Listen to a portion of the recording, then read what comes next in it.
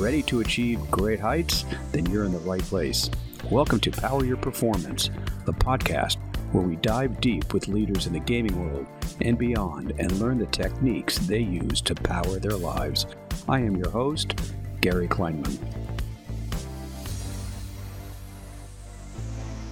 Borko, welcome to Power Your Performance. I'm doing well, Gary. Thanks for having me on. Oh, I am so happy to have you here. Your title is you are the performance coach at Overactive Media. That's correct. Okay, so let's not talk about that. Let's go back to your basketball days. You've obviously care about sports and activity. Where did that start? When did it start? How did it start?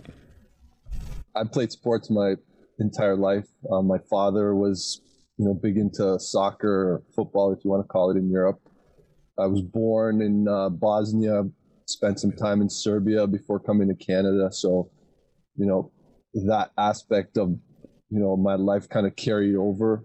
My father was, he played some soccer, but he was, he's always been a fan of sports. So when we came to Canada, soccer wasn't as big as it was back home. So we kind of searched for, what made the most sense, and just kind of fell into basketball. And how old were you when you migrated to Canada? I was 9 years old. So was sports one of the ways then that you integrated with friends in the community as your commonality? No question. I mean, I can remember, the first weeks in the country with absolutely like minimal language understanding, but just the playground at recess and, throwing a ball, kicking a ball, shooting it. It was just a way to connect with people on a different level other than language, and it allowed me to kind of get comfortable and find my footing. And I think it set the stage for, my growth going forwards. Yeah, I've always found it fascinating how things like sport can do that, right? That there's that universal language of game, and it allows you to integrate into a community that on its face and its surface may not have any basis for integration. Were you a gamer then in terms of video games at the same time, or was it more stick and ball? I mean, it was definitely more ball, not a lot of stick. Played some ping pong and tennis, but no hockey? Wait, you're in Canada, you're not playing hockey and strapping on skates? God, you can get deported back to where you came from if you don't skate. I mean, a quick story. The first time I was on skates, we went to this like used sporting goods store and bought these skates that, didn't tie up properly. They weren't sharpened, and I stepped on the ice and, the like City Hall rink. And this guy came up to my parents and asked, like, is your son all right? Because like he doesn't look good out there. Anyway, so that was my first experience with hockey. But yeah, I was, I played video games. My parents bought a Sega system back in like the early 90s in Italy. And we were like the first family to have this back home. And I remember playing, there was a soccer game. There was this adventure game as well. So, there was always a love for that. We played Tetris, these little handheld games. But I don't know if I consider myself a gamer per se, but, it was always kind of around in a way. And then looking at your bio, then you got into basketball and coaching basketball. Was that the initial part of your trajectory? Yeah, after I finished playing, there was a period where it was apparent that was the end of my playing days. Like there wasn't going to be much past that, but I wanted the game to continue to be part of my life. And I spent the early portion of that kind of transition time in scouting. So I had an opportunity to kind of travel the world and, look at up and coming talent for the NCAA, for the NBA, made some great connections, friendships at that time. And what I was missing in my life at that time was the connection you find when you're part of a team. And in the scouting world, you're very much on your own. Right. And you're meeting these people as you're on the road. But I didn't feel like I was making an impact, with a team on a level, where you connect with people that you can only kind of find that when you're part of this, collective group. So I started to kind of find ways to, get back into the game, like being on the court, being with a team. So I started helping out as an assistant coach, doing some skill development things. And then it just kind of grew from there. I coached at a private school, had the opportunity to start an elite program there at a private school, and then became an assistant coach at the university level, eventually the head coach. Then I had a chance to coach professionally as well. So it just kind of took steps from there and, kind of grew individually as I was able to have these experiences in my life. Well, it's kind of interesting what you said, from being a scout, and being a scout is it's tremendously lonely, right? It's just you, and it's you and a notepad and a clipboard, and trying to find the diamond in the rough, so to speak, all over the place, and the need, or what you're saying that you're lacking, was the interaction with other people. And I think gaming at its core is about community more so than the game itself. And I think what you just articulated is probably the driving force for the growth of game or gaming, esports and otherwise, because of that need to connect with similar like-minded people in a community that share interest. But so you go from collegiate basketball and professional basketball. Where does the gaming come in? Or was it first performance and you applied it to gaming? Or were you looking at gaming and thought, well, how can I improve and help people perform better? Yeah, I mean, well put together there, Gary. I think it's a mix of things. Again, I've been in basketball, but I was also a teacher. So I spent quite a bit of time studying and researching and working with people and how they learn, how they grow, how they develop outside of just basketball, from an academic standpoint. But I've always been intrigued with, these, I would say, high performing pockets of the world. So I've, had an opportunity to study elite performers. So I've always been kind of captured by that. And then to, connect that with gaming, it was kind of just, honestly, it was a somewhat random opportunity that presented itself. And I had a chance to work with a team here that I'm now working for, the Toronto Ultra. Right. It's essentially on a basis of kind of doing a culture building activity to kick off their season last year. And then that turned into almost a consulting type of capacity, and then it turned into like a part-time opportunity, and then it became a full-time position that then works with both teams here in Toronto, which is the Toronto Ultra and the Toronto Defiant. Right. They're part of Overactive Media. That's correct. And for those people that are watching and listening, they may not know a lot about Overactive Media in gaming, in North America, who they are. The elevator description of Overactive Media, because it's not just a gaming organization, it's an entertainment organization producing content. So give me that little 10-floor overview, if you will, of Overactive Media, and then we'll really get into the performance issues, the health issues, the process and protocols to train, prepare for gaming.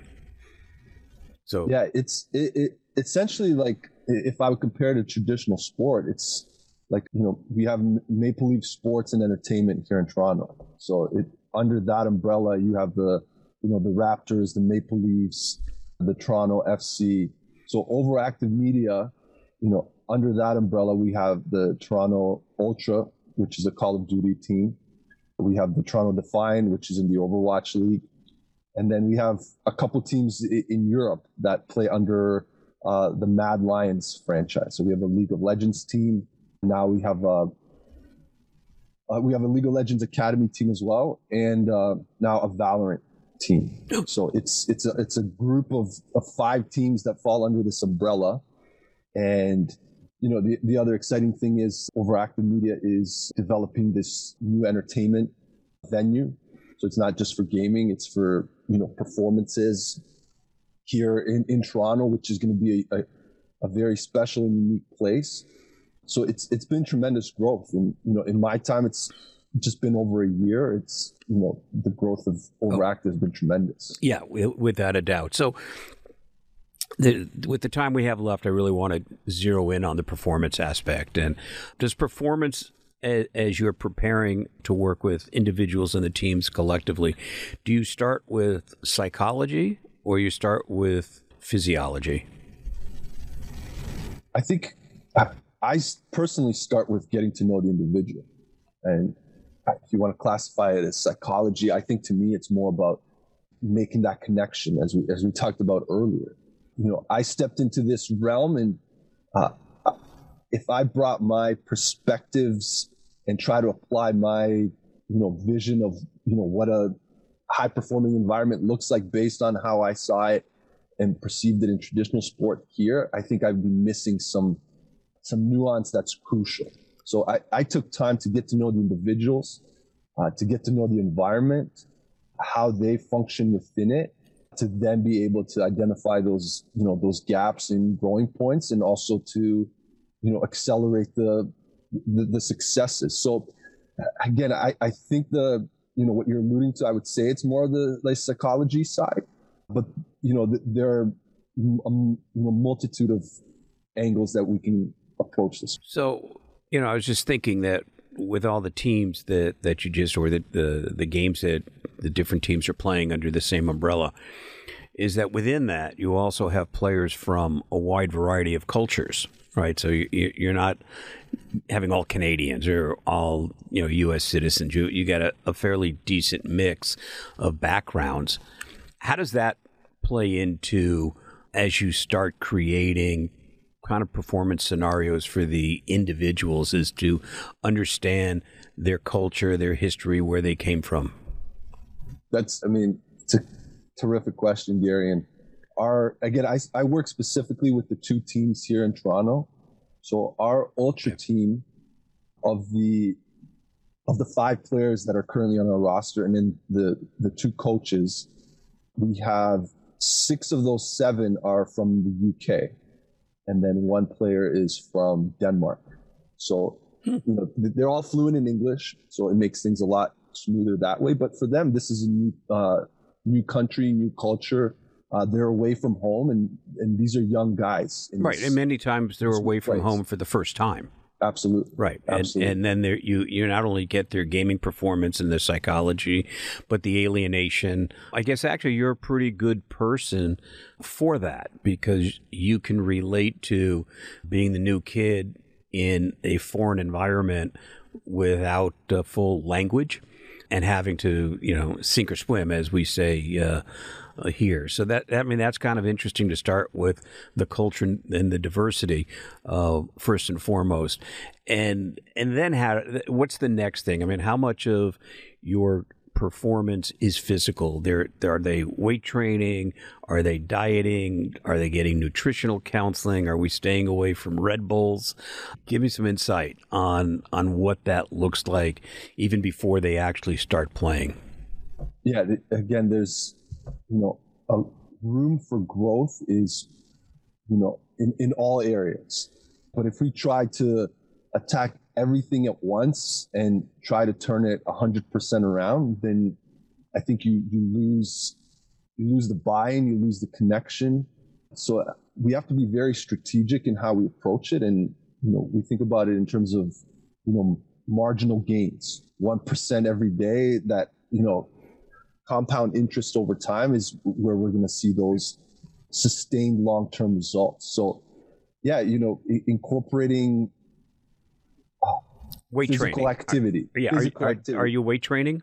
Are they weight training? I don't know if I would call it weight training. We have an area here in our facility that's dedicated to that, but they, our players have memberships to the gym that's nearby. And for some guys, it looks like regular weight training. For other guys, it looks like cardio. For others, it's a mix of both. At the end of the day, we're not trying to make them Olympic athletes. We're trying to provide them with, as much as it's physical, the mental space to be doing something else, to almost, release them from the stress, to allow for, higher performance.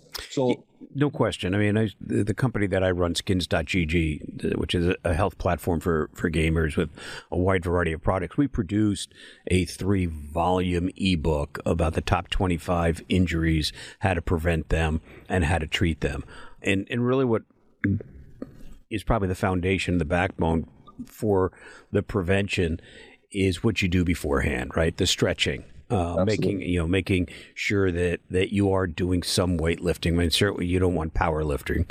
That's not going to work. And I don't think any of the gamers are dry scooping whey protein. The new way to take supplements if you're a powerlifter is to dry scoop, which I'll never quite understand because it cannot taste good. But from this protocol, how much of that is really teaching them stretching techniques and teaching them, strength, motions and movements specific to their game, whether it's forearm strength and stretching and wrist flexibility, and how much of that is spent even before they start practicing? A lot.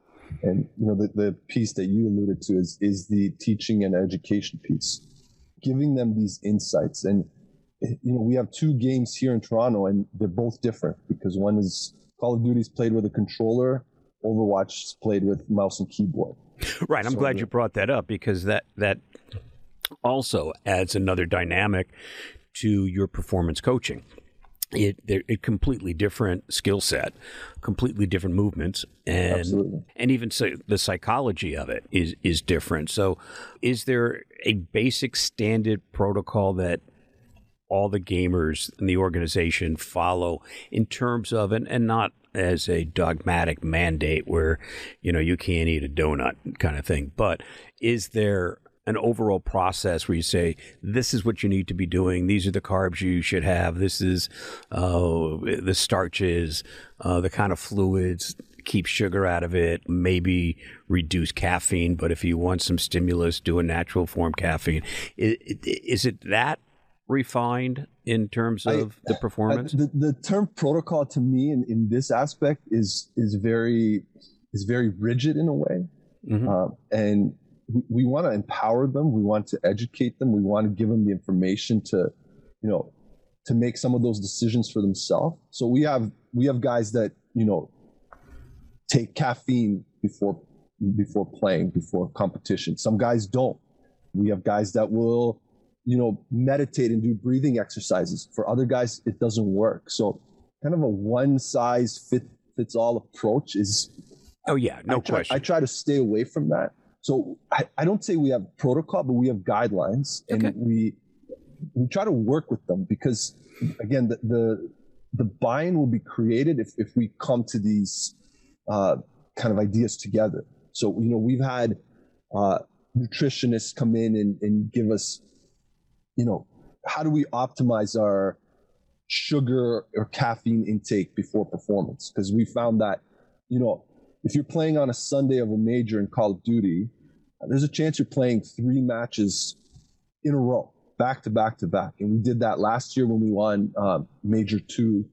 The guys, I think they played like 7 hours almost in a row with, I would say, like 10, 15-minute breaks in between matches.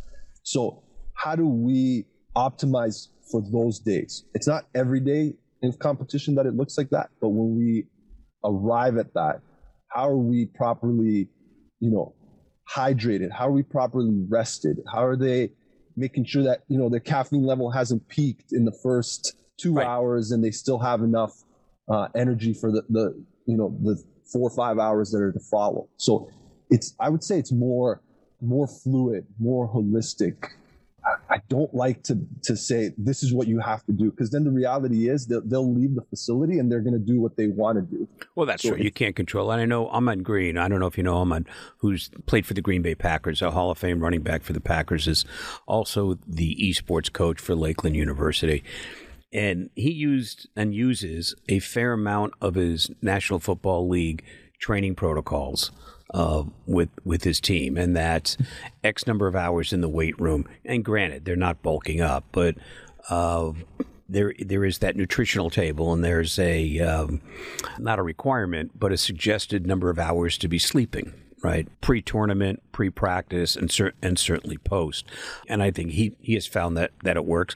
But to your point, they're all individuals, and they're all going to do what they're going to do, and they're all young, right? So do you find that because the average age of these players is, what, 20-ish? Yeah, it's different for each game as well. I think our Call of Duty team, for us specifically, is a little bit older than our Overwatch team. But you're right. We have players from 18 to 23, 24. And what I have found, being in the health and wellness side of gaming, is at that age, I mean, when you look at the average age of a gamer's 37, and it's split 50-50 male-female, esports obviously skews younger for all the reasons that it does. But what we have found is the younger that they are, the more invincible that they feel, so that if they're feeling pain or discomfort, okay, it's pain and discomfort. They're not going to necessarily treat it. If they're feeling a little bit sluggish, it's simple for them to go grab a Red Bull as opposed to something healthier, which is kind of interesting. Do you look at the wide array of supplements that are available and recommend them? I mean, what we have seen, and without getting into this too specifically, that we're releasing a new electrolyte product because there's not enough electrolytes that the athletes are replacing, especially in a 7-hour session. So are there electrolyte supports? Are there calcium support? Do you recommend those? Do they use them? Or are we not there yet? Well, we're certainly there. And again, we had a great conversation with our nutritionist in regards to, supplements and vitamins specifically. Okay. And again, we don't make these things mandatory. It's about, this is what's available. This is the effectiveness, the uses, and it goes back to that awareness. And, you talked about sleeping and pain. And I think the more they can check in and reflect on, their mental and physical states, and building that understanding what the underlying factors are, not just the symptoms, I think it allows them to be able to be more proactive and then ask for help when it's needed. And I'll just jump to a point of physiotherapy. A lot of our players haven't been exposed to that much before coming here. So it was a process of getting them comfortable with that, to be able to say, hey, I have pain here. I have issues in this area. How do we treat it? And we've been working with a great clinic nearby here, and they've been tremendous in individually building programs for our players, not just, again, like this one-size-fits-all approach. And they know that, again, our players are not, it's not like a basketball player. The injuries are different. There's no question. There's no question. Usage is different. So trying to apply those methods is not going to be effective.